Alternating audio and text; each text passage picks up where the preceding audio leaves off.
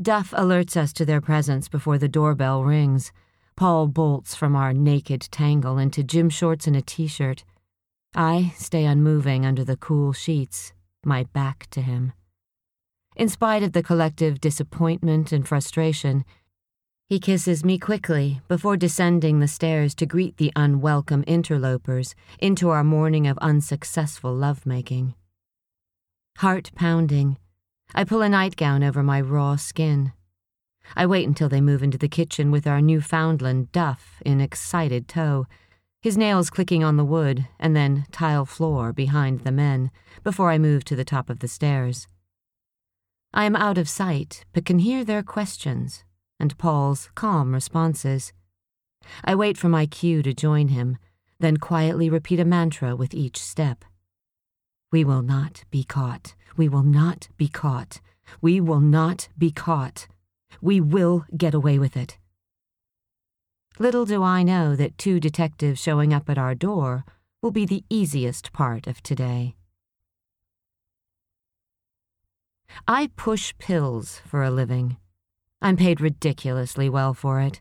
I've spent the last 20 years getting to know doctors and what they need to help their patients feel better. I know how to talk to them in a way that allows them a feeling of superiority, but they also trust what I have to say and want what I sell. I can make side effects and drug names sound poetic. I can also tell in a matter of minutes which perfect pill will work the best for each person I encounter. I especially know the chemical alchemy that works best for me. Self-awareness is important. By the time I reach my desk, it is well past 9 a.m., and the morning's events so far have me rattled. I feel like we composed ourselves as well as we could, but doubt and worry linger. I've treated myself to an extra chill pill on the commute to regain some measure of calm. The red light on my phone blinks ominously. Mark has already sent me an email to come to his office, and a nearly simultaneous text reiterating the request. I look up and see him standing in the doorway of his office with his usual Starbucks order in hand.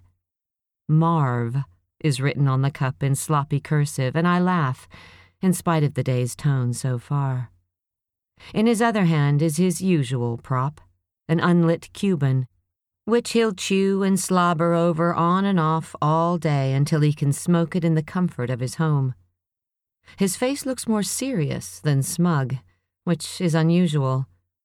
He summons me with a gesture and turns on the heels of his Gucci shoes. Someone could use a Xanax. I guess I can't blame him. I've just learned that he's also having some trouble at home. I raise my eyebrows in his direction and deposit my stuff on my chair. I try not to pay too much attention to the conspicuous glances of my co-workers.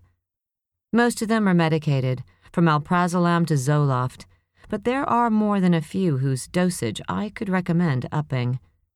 It is a remarkably unhappy group of people given the mood enhancers we have access to.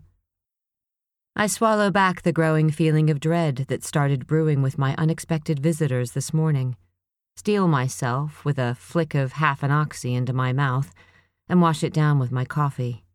Always black. The dairy and sugar will kill you.